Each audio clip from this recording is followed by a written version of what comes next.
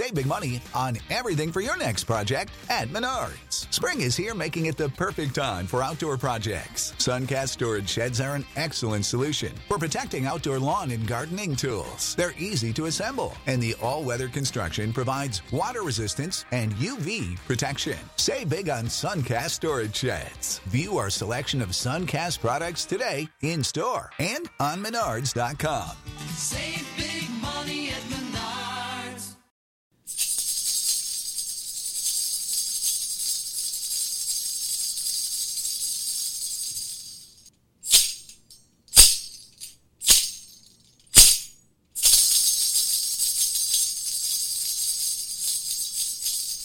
May you place my statue in your temple, sharing in your food. May you make my years prosperous, when I am in your following, kissing the ground in your temple every day. I have performed Ma'at for the Lord of Ma'at, because I know that he rejoices over it at all times. May you place my statue upon the ground in your noble temple forever and ever. From the autobiography of Amun-hotep, the son of Hapu, circa 1370 BCE. In a bright, sunny courtyard, pilgrims came to make offerings before images of the gods. They laid wreaths of flowers, bowls of food, and jugs of beer before tall stone statues. Images of the divine, the statues were sprinkled with oils, and the coiling smoke of incense danced around their heads. Some of the statues were the gods that you'd expect: baboons of Thoth, rams of Amun, falcons of Horus. Others were more unusual. One in particular might have caught your eye. To the side of the courtyard, before the pylons of Karnak Temple, a statue stood out for the number of offerings which rested at its base. Sitting on a plinth, the statue depicted a man. He was seated, cross-legged, arms holding a scroll. His belly protruded, small folds of fat hinting at a comfortable life. His hair or wig was long, falling down over his back. His face was impassive, pensive. He was deep in contemplation. The statue is bedecked with flowers, a garland atop its head. Around its statues, someone has draped a fold of linen, expensive material, not given lightly. In the statue's lap, a bowl of dates and a jar of oils speak of other offerings made by the pilgrims who came to see this great statue. Watching over those offerings, the thoughtful face is an image of quiet dignity. Who is this man, this being who receives such worship? He is not a king, he wears no crowns and holds no scepters. His face is smooth-shaven, no beard to mark him as royalty. Were it not for the abundant offerings, you might walk past the statue and barely notice it. But this image is an important marker, a record of a man who lived 3,400 years ago. He is a man who became a god.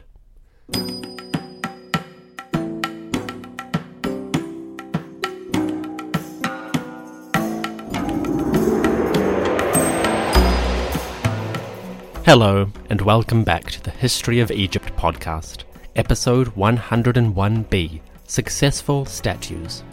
Today I am privileged to speak with Dr. Campbell Price, curator of the Egypt and Sudan collection at Manchester Museum. Dr. Price generously agreed to chat via Skype and discuss the legacy of Amun-hotep, the son of Hapu, the man who became a god.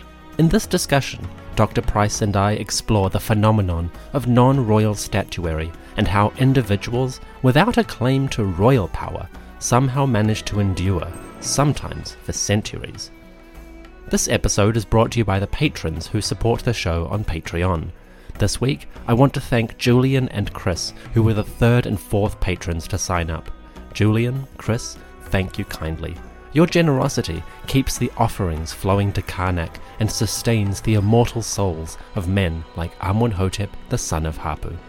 Thank you.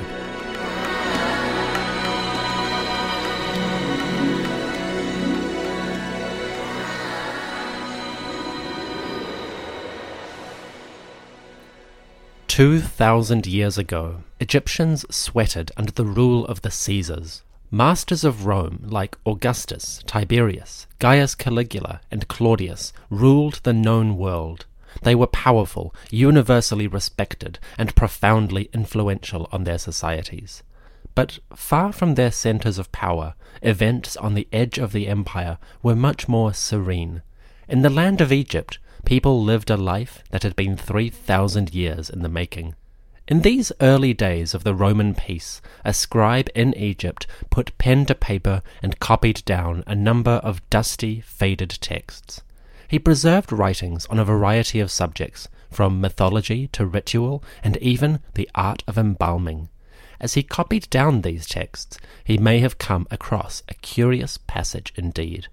Quote, "To the deceased, your soul comes near to Amun-hotep, the royal scribe and scribe of recruits. Additionally, your soul unites with Imhotep while you are in the valley." End quote.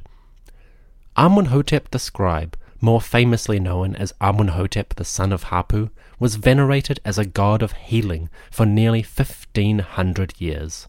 Within a few generations of his death, around 1370 BCE, Amun-hotep, son of Hapu, had become the subject of worship and offerings among the commoners of ancient Egypt. They prayed to him for cures and gave gifts to his statues in a number of places throughout the city of Thebes.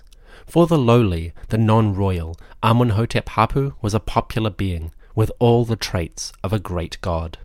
The statues of Amun-hotep Hapu sat comfortably in courtyards at many temples. There were at least 9 of these within the sacred spaces of Thebes. The statues are generally quite similar in design, a seated man with a pot belly holding a scroll of papyrus. They rest on square plinths and bands of hieroglyphs located in different places, like the scroll, the robes, and the plinth itself, record the titles and deeds of Amun-hotep, son of Hapu. Among other things, they tell us how the statues themselves came about. Quote, "The statue was given as a favor from the king to the temple of Amun at Epet Sut, or Karnak, for the prince who is attached to the White Chapel. The royal scribe, the true of voice, Amun-hotep, the son of Hapu of Campbell." End quote. The statues were given by a pharaoh in recognition of good service. That's relatively common, and if that were the statue's only claim to fame, we probably wouldn't give it a second glance. But the text goes on, and as it does, we start to get a sense of something quite different happening here. Quote, "O people of Karnak, those who desire to see Amun, come to me, I will report your petitions, because I am the reporter for this god. Present libations to me with that which is in your hand, because I am the reporter whom the king has placed for hearing the words of the humble, in order to present the affairs of the 2 banks to the god Amun." End quote. A reporter for the god, one who gives the humble access to the divine. The statues make a truly remarkable claim, a claim to commune directly with the gods, to intercede with them on behalf of those who come before them with humility. In effect, the statues of Amun-hotep, son of Hapu, present the man as one who will act on behalf of the lowly and take their words to great Amun himself. The pilgrims who came before Amun-hotep Hapu had specific requests. Apparently, worshipping him was good for curing eye trouble and other physical ailments, and on the spiritual level, Amun-hotep was a guide to those seeking interactions with the gods. In fact, legend says that the scribe had even contributed to the famous Book of the Dead. Supposedly, one spell in particular, spell number 167, was the work of Amun-hotep, son of Hapu. If that is true, then the following are his words. Quote, "Spell to bring forth the eye of Ra, Wadjet, by the soul of the deceased. This was discovered by Amun-hotep, the son of Hapu, who gave protection to all his family. O Amun, the bull of fire, who makes the stones explode with his fiery breath, the god whose shape is hidden, whose image is secret, the one in the Duat who conceals mysteries and controls the entire earth. There is nothing that exists without your knowledge, Amun. I am one of your descendants." End quote. Powerful stuff. Of course, we have no evidence that Amun-hotep Hapu actually wrote that passage. Attributing something like this to a specific person even someone so famous is dangerous at best. That being said, someone believed that Amenhotep Hapu wrote this spell, and that tradition endured for more than 1,000 years. It is an interesting part of his legacy that this man, who in many respects is quite forgettable, is connected with some of the most powerful and enduring parts of Egyptian religion. So Amenhotep Hapu has a big reputation, but how did he achieve this kind of fame? The most important tool of his immortality were those statues. Erected at Karnak, at Luxor, and on the West Bank, the images of Amenhotep Hapu helped to shape the mortal man as a being unique in majesty and worthy of people's worship. Let's take a very quick look at the statues and how they made the man into a god. The statues of Amenhotep Hapu mostly show him seated, ready to work as a scribe. They are quite tall, perhaps life-size, and they show him sitting cross-legged on his plinth. Over one shoulder, a strap carrying a small pallet hangs down, which holds ink cakes for him to use. Over his knees, a long papyrus is unrolled, and his right hand holds a pen for writing. The statues are beautifully lifelike, exquisite in conception, and thanks to some top-quality craftsmanship, Amenhotep Hapu seems eternally on the verge of beginning his work. Generally speaking, the statues of Amenhotep Hapu are among the most beautiful of their time. They are made of polished granite or granodiorite, and the exquisite carving shows that these were high-quality products, perhaps made in royal workshops. As I mentioned, he sits cross-legged, wearing a kilt. His chest is bare, and this shows his slightly corpulent physique to full advantage. To the Egyptians, a bit of body fat was a good thing, a sign of wealth and privilege.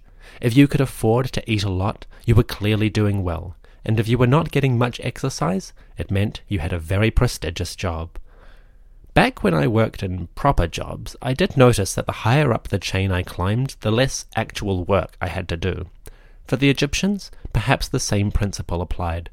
Amenhotep Hapu shows off his fat, his sedentary lifestyle, because it marks him out as a high-ranking, prestigious individual. So, the statues depict Amenhotep Hapu with full-on dad bod, and they're proud to do so. The scribe wears a serene, meditative expression. As he sits, he holds a papyrus scroll open in his lap. It seems as if he is deep in thought, reflecting on the words depicted. To anyone approaching the statue, back when it was painted in bright colours, he may have seemed like a man frozen in a moment of contemplation. Naturally, such an expression makes him seem like a perfect listener. When people came to visit Amenhotep Hapu, they made offerings and gave prayers to the statues. Perhaps they also asked questions or begged for assistance from the great man himself.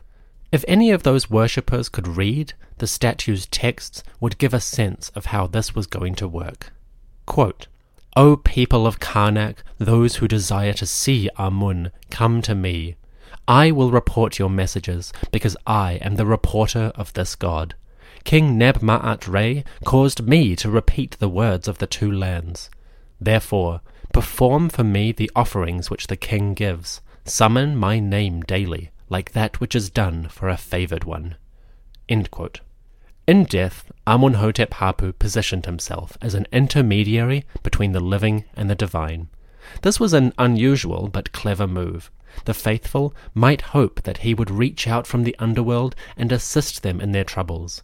He would provide solutions to problems, and even give guidance to deceased souls on the road to Osiris's kingdom. Simply put, Amenhotep the son of Hapu made a conscious effort to promote himself as a kind of guiding light, a protective figure who could solve the problems of the living and guide the dead on their shadowy paths. The man had an immortal legacy. Although he is largely forgotten today, Amenhotep Hapu enjoyed veneration, respect and worship for more than 1,500 years. That is longer than many independent religions. So, the sage and scribe was a popular man. But how did his cult come about, and what does it tell us about religious life in ancient Egypt? That's a big question, and I can't answer it alone. I would now like to welcome Dr. Campbell Price, curator of the Egypt and Sudan collection at the Manchester Museum in England. Dr. Price is an acknowledged expert in matters of personal piety and how Egyptians outside the royal family engaged with the gods and connected with the divine realm. As part of our discussion, I thought I would interrogate him about Amunhotep, the son of Hapu. So, from here on, please enjoy a discussion with Dr. Campbell Price, talking from Manchester. My guest today is Dr. Campbell Price, the curator of the Egyptian collection at Manchester Museum and a researcher at Liverpool University. Dr. Price, thank you very much for joining me, and welcome to the History of Egypt podcast. Great. Thank you. Well, I can, kick off if you like. For those who aren't familiar with your work, how would you introduce yourself at a cocktail party? Well, as I frequently do. So my role at Manchester Museum as the curator of Egypt and Sudan involves looking after the 18,000 objects from ancient Egypt and Sudan we have in the collection. Manchester Museum is the largest university museum in Britain. We have 4.5 million specimens. So Egyptology, archaeology and anthropology are numerically quite small compared to all the insects and animals we have. But the Egyptology collection is very significant because it was acquired mainly through archaeological excavation. So between the late 1880s and the early 1900s, the collection was mainly formed. That means it's of great scientific value. So my main role is to facilitate access to the collection for anyone from university researcher who's doing quite high-level academic research to families and school children who want to know a little more about ancient Egypt. So it's a very rewarding job. It's an incredible privilege to work with this incredible group of objects. Main focus of the job increasingly is about display, about community engagement, and about exhibitions. But in my role as a honorary research fellow at Liverpool University, that's where I did my PhD studies, my BA and MA before that, my role there is kind of to use that as an umbrella for research when I'd finished my PhD, and I keep the association now by attending and giving seminars and contributing a little bit of teaching when students from Liverpool, the Egyptology programs there, come to Manchester. Okay. And in the academic resume that I have access to, a lot of your work has focused on things like private worship, grave goods, votive offerings, particularly in sacred spaces. Yeah.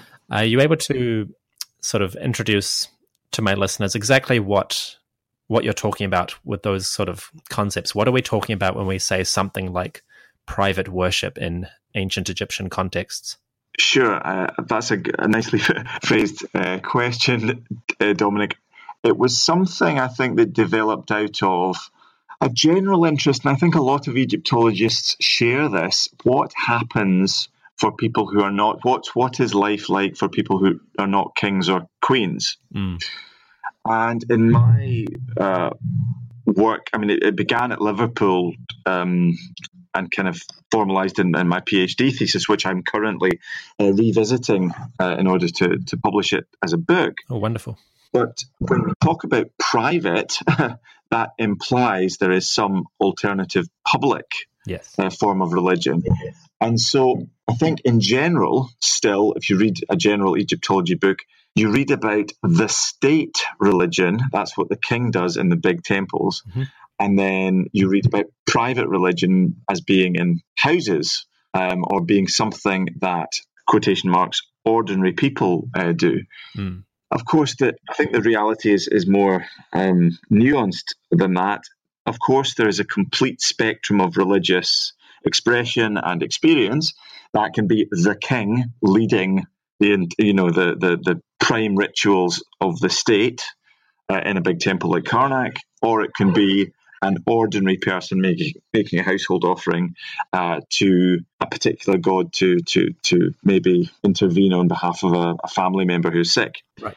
But in between these two poles, I think there's a real sliding scale And it is not black or white. You're not doing just private ritual or just state ritual. The two categories borrow from each other. And honestly, I don't know what came first. In terms of statues and monuments, one key point I always make this to students in Manchester and Liverpool, the evidence we have, and we'll come on to talk about statues and stele, these are monuments. For the most part, they're fairly well executed, and they belong to the elite. Very few people can read and write. Very few people have access to the resources to create nice monuments like stele and any kind of sizable statuary. So when we talk about private monuments, we're not talking about farmers in fields who, for the most part, could probably only afford to make a kind of spoken prayer. When we talk about private monuments, we're really talking about the wealthy, the elite monument commissioning few. So private monuments are rare. They are the elite products made by wealthy individuals who can afford to commission them, pay for labour and all that sort of thing.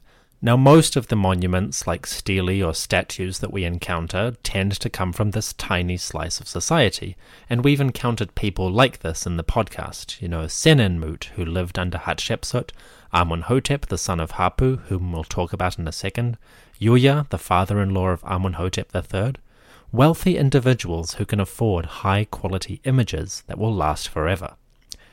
But Egyptian history is long, and trends change over the generations. So for an expert like Dr. Price, what do changes in personal practice look like, and can we observe them?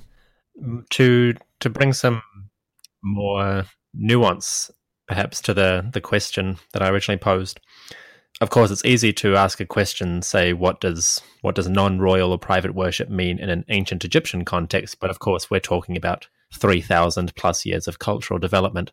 Mm. So at a specific focus level, currently I am looking at New Kingdom material, but obviously in future I will be reaching later periods. Sure. Now, a lot of your research has specialized particularly in the later areas, say post 1200 BC, broadly speaking.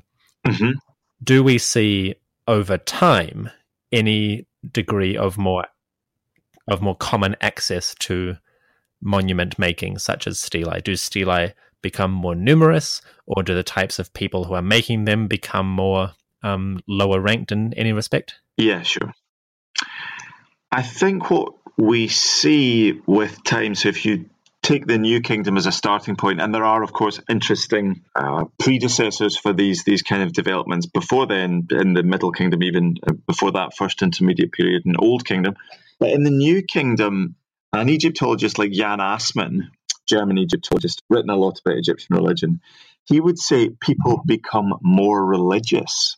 They become more pious as the New Kingdom progresses. And I think a key point is that mid-18th dynasty, say around the reign of Amenhotep III into the reign of Akhenaten, and then after Akhenaten, you have the impression that people have a closer connection to a range of gods based on the monumental record. Is that because of the impact of the experience of the Amarna period, where Akhenaten completely shakes things up and revolutionizes, in a way, the attitude of the king and maybe the elite to the divine? Or, as a scholar like John Baines and also Elizabeth Froude, Oxford-based Egyptologists whose work I respect very much, they make to me, quite a plausible argument that what we see when we look at stele particularly, and statues to a lesser extent, is greater display of religion, greater display of what Assmann might call personal piety. It's not that people in general are more religious, it's more that fashion has changed. So before the mid-New Kingdom, the iconography of stele does not generally favour or does not generally show private individuals directly interacting with the gods. That's what the king does. The king is the only qualified person to interact with deities, at least as far as iconography shows, up until the middle New Kingdom, and after that Amarna period especially, you get private individuals those with access to the resources, as I say, access to texts, the right to display these things being shown in these contexts. Yes, I think that's probably a very key element that can be missed sometimes. I'm thinking particularly of an example for my listeners' benefit from the statue of a man named Amun-hotep, the son of Hapu, Sure. who set up a large number of statues in a mortuary or religious context. They were found at Karnak. Whether they were originally set up there is another question. Yes, sure. On many of the statues, he specifically opens his texts with sayings such as, quote, "given as a favor from the king to the temple of Amun for the prince Amun-hotep, son of Hapu," etc., etc. Sure. So the offering formula themselves, even when supposedly in the context of a non-royal individual, are always very bound with that specific royal relationship. Absolutely. I mean, you pick a really excellent example there. First of all, as you say, Amenhotep, son of Hapu, has this extremely unusual level or status in society. He is someone at court who's very important. He gets favoured by the king, his namesake, Amenhotep III, with this range of statues. And in some of them, he says explicitly, this statue was given as the ancient word, as you may know, is hesut, gift, favour of the king. Now, we know of this phrase, and I've been particularly interested in this in my own research, especially recently. We have this phrase from as early as the late Middle Kingdom. So people are, as you say, bound in with the prestige of the king giving you a statue, and it maybe points towards the actual logistical process. How do you get a statue set up in the temple? Well, the king has to give you permission. So being allowed into that space is a restricted privilege. And back to Amenhotep, son of Hapu, he follows on from another chap earlier in the 18th dynasty, very well-known guy called Senenmut, who's a chief courtier of Queen Hatshepsut. What Amenhotep, son of Hapu, does is almost deliberately quote this phrase given as a favour, as a hesut of the king. Very few people say this statue is explicitly given as a favour, a gift of the king. Out of the thousands of inscribed private statues we know of, maybe 60 in total, I've found, have this phrase explicitly saying that the statue was given as favour of the king. Thousands of statues from hundreds of individuals throughout the late Middle Kingdom and the New Kingdom. That's about 500 years of history.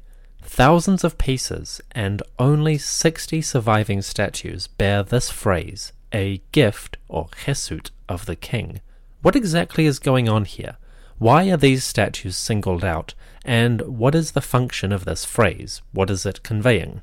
So I can only imagine, the reason they have this is to show off to other elites in the temple, to say, so favoured was I, that I can tell you explicitly this statue, which tends to be, the phrase appears on statues made of hard stones like granite, quartzite, prestige statues, not necessarily limestone, which might be easier to get hold of, but granites, granodiorites, these hard stones that perhaps are under a royal monopoly for access to the quarry. But the point about Amenhotep, son of Hapu, and something I found so interesting, I agree with you, maybe wherever he sets them up originally is not where they're eventually found by archaeologists. We have this assumption that where things are found were their original location, very unlikely to be the case. For places like Karnak, which were constantly being renovated, reused, reconfigured, and Amenhotep, son of Hapu, I'm sure was partly involved in that. He addresses in his texts, "O you people of Karnak." Now, at least some of them maybe conceptually were to be set up in Karnak, who knows? But I agree with you, there could be the possibility they are moved, especially later in time when Amenhotep, the son of Hapu, has died.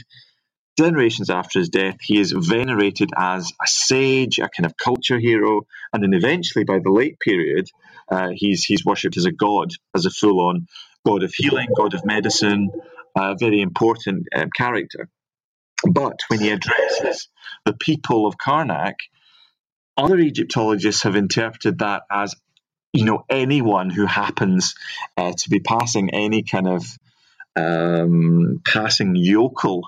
I don't think that's the case. I think the access to spaces like Karnak would be extremely restricted.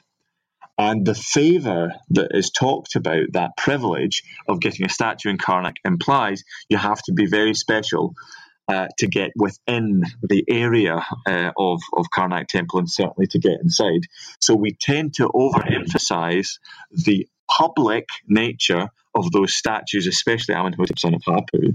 I think he's addressing his peers. The people of Karnak are those people privileged and esteemed enough to get within the temple walls. Yes, it's very much it's a declaration meant for the people who could understand it and appreciate it on the higher level that he's going for.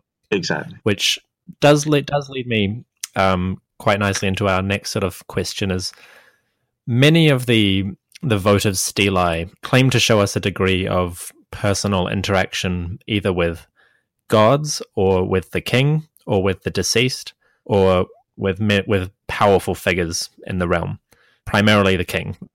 In your own understanding or research, what do these sort of monuments reveal of people like Amenhotep, the son of Hapu, or Senenmut, or later individuals? What does this reveal of their priorities in what they're trying to get across?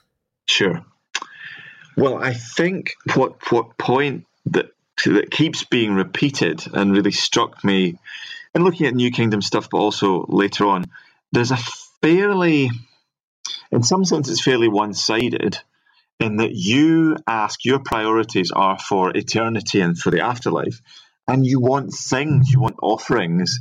Conceptually, whether or not practically, they're posthumous in the sense that they want good things in the afterlife. So food, drink, nice smelling ointments, linen, a good burial in the West, things that only pertain to a life after death. So when a wealthy man commissions a statue and he gets permission from the king to do this, or perhaps the king offers it to him as a reward, the man asks for offerings. These will sustain his soul in the afterlife and help him to live for millions of years conceptually. But asking for offerings is implicitly taking away from the living. If someone is offering bread, they are not able to eat it for themselves. So when an elite person sets up a statue like this, asking for offerings, the question is, what do they offer in return? They don't seem, in general, to offer much in return. It's not like the walls of a temple where the king offers justice in the form of the goddess Ma'at. It's not so much of a reciprocal arrangement. You are simply begging for things, and in some cases there are literal begging statues. That does seem to change slightly, and Amenhotep, son of Hapu, is a key person in this, where he gets into a kind of rhetorical dialogue of reciprocity. So some of Amenhotep, son of Hapu's statues address this public. As we've said, it's likely to be the people who understand the text, who have physical and intellectual access to the text in the temple. But what he's asking for, it strikes me, is he says, if you come to my statue and pray, give me offerings, I will have a word with the gods on your behalf. I will repeat petitions or prayers to the gods. So immediately he's getting into this dialogue, this promised dialogue. If you do something for me, I'll do something for you. Now that ensuring that your statue remains effective and noticed in the temple. There are several ways of doing this, but Amenhotep, son of Hapu, is a real trendsetter in that he is asking specifically for people who pass by, who see the statue, to do something for him, because he promises to do something for them in return. And this continues, maybe in deliberate reference to people like Amenhotep, son of Hapu, in the late period, at Karnak at least, and at some other sites. I think that's a very good point. And for the benefit of my listeners, I will repeat a quote that he comes, because I have his statue inscriptions before me. Oh, great. It's a slightly long one, but he specifically says... Yeah, he's quite long-winded. I'm quite fond of him for that, Yeah, but he's it great. can get a bit tedious when it's mostly the repetition that gets tedious. But he specifically says, "O people of Epet Sut," which is the general Karnak Luxor region. "O people of Epet Sut, those who desire to see Amun, come to me. I will report your petitions because I am the reporter for this god." Then on another statue in the same environment, he says, "Present libations to me with that which is in your hand, because I am the reporter whom the king has placed for hearing the words of supplication and in order to present the affairs of the two banks," which, based on what we were saying earlier with the reception that the literate, educated audience has when they see this, he's essentially perpetuating his worldly authority in the afterlife as well. He's maintaining his privileged position as a courtier and as a wise counselor of the king, and he's making sure that that endures forever. So it all sounds very nice, and it sounds very generous on his behalf, but there's always that very strong element of self-service going on. Absolutely. I couldn't agree with you more. Presumably, because of his status after death, he was quite friendly with and quite close to Amenhotep III while he was alive. And some scholars have even implied that the location of those statues was intended, Amenhotep, son of Hapu's, were intended to be located close to colossal statues of the king he served, Amenhotep III. But you're absolutely right. He's using his authority in life as a kind of a carrot, if you like, a stick and a carrot, to get people who are passing by to look on him as someone reliable, as someone who, and let's not underestimate, who you would pick out in a courtyard which was presumably fairly full of the statues of the elite. He would stand out. Why are you going to look at my statue and not someone else's? Well, if I promise this special service, you're likely to come to me and not to the other statues that don't make those promises.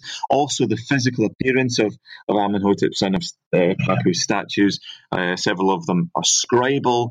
That's one of the less usual forms of statues, I suspect, at Karnak. So it would stand out physically from the crowd. Building on what you were just saying, something occurred to me, and that's usually the sign of a good interview, is when it gives you some ideas. Good. If we imagine these statues, whether they're of Amenhotep, son of Hapu, or any elite individual who set them up in a temple or tomb courtyard, Sure. a public space, the attraction that a statue like this pulls in terms of what it offers, such as being an intermediary for the gods, that would presumably have a wonderful snowball effect, in the sense that as a small group of people become aware of this statue, they begin to gravitate towards it, and they bring their offerings: bread, flowers, water, offerings, wine. Those offerings begin to pile up. Sure. And very quickly, within a few months, presuming it's not cleaned too regularly, you would have a statue that was very obviously the object of great veneration compared to those around it. Yes. And the immediate example that comes to my mind, although it might not be obvious, is the grave of Jim Morrison in Paris, the singer from The Doors. His grave in Paris is abundantly clear because it's always covered in candles and flowers and graffiti from fans of his music. Yes, excellent. A figure like Amenhotep, the son of Hapu, while less wild, We suspect, who knows? his monuments might have filled a similar role in a sacred space. I absolutely agree with you, Dominic. I've written a little bit about this myself, and it's the appreciation, as you say, of a sacred space, of the realities of sacred space and human behaviour. And I absolutely agree there would be some kind of snowball effect, and there would be a desire, and we can evidence this desire because of something called archaism and the deliberate copying of styles from the past, forms of sculpture which are repeated much later, that reference what I've called in print successful statues. But the key point about attraction, I think Amenhotep, son of Hapu, absolutely was doing it in a self-conscious, self-serving way. By having more than one statue, you optimize the chances that people will give offerings to this. It happens into the late period. Sen and Mut, has 25, 26 statues that we know of, probably originally many more. You set these statues up not just in courtyards, but at key points in chapels. Even there's discussion of statues being set up in elite granaries, although the context is not absolutely clear, to optimize your chances of interaction. And that is what it's all about. And again, I think Amenhotep, son of Hapu, is a trendsetter. When we talk about votive statues, yes, they're votive in the sense they're somehow gifts to gods, and they show your piety and your respect in sacred space, but they're also billboards. They're also, as one student said to me, clickbait. Spend a moment, give an offering maybe, ideally, but at least say aloud the name of that individual. And I think the success of those statues, and that's absolutely the right word, is assured by the fame of the individual, by the form of the statue, and we can measure that fame by the fact that people like Amenhotep, son of Hapu, has statues which seem to be copied in later forms of sculpture, in Karnak at least. Absolutely. So I like the idea of clickbait. It's quite funny. It's almost like a person on the street saying, "Have you considered worshipping Amenhotep, son of Hapu today?" Yes. We have a special 2-for-1 offerings. I know. It's incredible, yeah. Okay, so an individual like this man, or let's move to a later period, slightly perhaps post Amana, post Ramesset. Yeah. We are moving into a different theological and political context. Sure. And broadly speaking, after the breakdown of, I guess you could call the centralized monarchy of the High Ramessids. Sure, yeah. And with the 20th and 21st dynasty sort of diminishing, broadly speaking. Yeah. I don't like that word too much, but yeah, let's use it for now, yeah. Do we see any kind of changes in the way that the elites are expressing themselves in these kinds of monuments, specifically, votive stelae or statues? Are they, at different periods, are they trying new things, or are they looking back to more prosperous times? I think, as you say, we can only base our judgments on what is preserved. First and foremost, towards the end of the 20th dynasty, into the 21st, there is a marked downturn in the preserved instance of sculpture. So to take Karnak as an example, and in particular the Karnak cachette, this incredible find of over 1,000 stone statues under the court of the eighth pylon at Karnak, that very central space excavated by the French Egyptologist Georges Legrand in the between 1903 and 1906. If you use that as an index of what kind of sculpture was produced, which has some drawbacks, but you can see, there's Middle Kingdom stuff, there's New Kingdom stuff, there's late period stuff, but there's a marked absence of anything really from Dynasty 21, royal or private. And I think that has a lot to do with the economic situation, although not entirely economic situation, but also the focus of interest at the time seems to, for the elite, go onto the coffin and the mummy itself. So the treatment of the body, the treatment of the coffin with these very dense scenes, theological scenes, excerpts from the Book of the Dead. What might once have decorated a tomb chapel, or for that matter, monuments like stelae, gets shrunk down and compressed onto the coffin. So as a result, you don't really get much in the way of private monuments for the elite in temples, as far as we can tell. It really focuses on the grave. With Dynasty 22, there seems to be a change, and then new stone sculpture reappears, and that seems to look back to the 18th dynasty. And in that sense, they seem to skip over the Ramesside period. In some sense, the glorious past for someone living, even in Dynasty 21, we know there's deliberate reference into the 18th dynasty from Dynasty 21, but certainly in Dynasty 22, the faces on some of the sculptures are, for all the world, like Thutmoside, kind of Hatshepsut, Thutmosis III faces.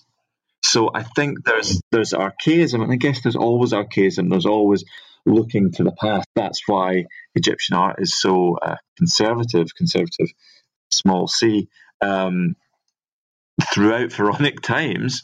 But you do get it going into the third intermediate period with the deliberate selection of images, which presumably statues would still have been visible.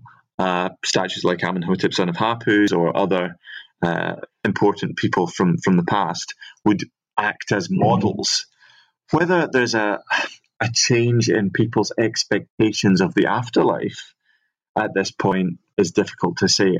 As you've suggested, all we have are the elite expressions. We can kind of gauge the level of expression, but maybe not the level of the beliefs. We don't know for sure what people believed. Certainly. So, broadly speaking, as time went on, people continued to look back to the mid-18th dynasty as the sort of the touchstone for their public expressions of quote-unquote piety. I think so, yeah. We're speaking in very, very general terms also, and you could take examples that might argue against this, but to come back to that example of the statues said to be given as a gift of the king, given as favour of the king. And this is something I've looked into in some detail and I find very interesting. So those phrases basically stop with Amenhotep, son of Hapu. There are a couple of outliers, but they don't really, the phrase doesn't appear at all in the Ramesside period. And it reappears in Dynasty 22. So there seems to be an idea of statuary emerges in Dynasty 22. The idea of the favoured one, even the sign favoured one, the Hesi, or person given Hesut, favour, is written with the sign of a little block statue. And this seems to deliberately reference those statues from the high 18th dynasty that are given as favour of the king. Okay. When people are choosing to reference a favoured person, they are thinking, I'm sure, of Amenhotep, son of Hapu, of Senin, of these great viziers from Dynasty 18, and less the Ramesside successors. Okay, so almost like how every head of state gets their official portrait, but not every portrait endures in the public memory. No, absolutely. So there you have it, Amenhotep the son of Hapu, as he sits within a context of private worship during the mid and late 18th dynasty. Thank you for joining me for this discussion. Dr. Price and I spoke for about 2 hours in total and covered a wide range of material. I will release the full interview within the next few weeks, once we have completed our look at the life and times of Amenhotep son of Hapu. In episodes 103 and 104, we will explore more of his environment and the deeds he performed in service to the royal household. We will also explore the palace where he may have spent some time. But first, I have something wonderfully different to offer. In the next episode of the History of Egypt, we take a trip outside the Nile Valley, following a diplomatic embassy as they forge contacts with different kingdoms. You would be forgiven for assuming that this was Nubia, or the Mitanni, or even lands in Mesopotamia and Anatolia. No, our embassy is going somewhere new. They are going to Greece. The podcast will return in 2 weeks for episode 102, An Egyptian Odyssey. It's going to be a great one. Oh, by the way, stick around after the ad break for an epilogue to this discussion, including some listener questions and an excerpt from the larger discussion with Dr. Price.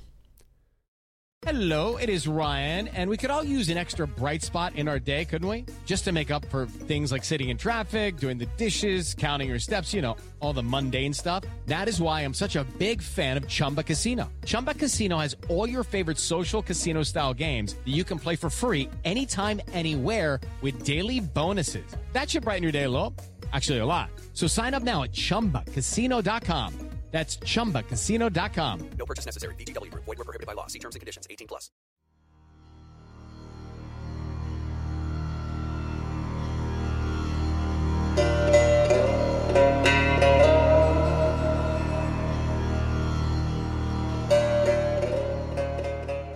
As I was preparing this episode for release, a number of questions came through that I thought would be well worth answering in the public sphere.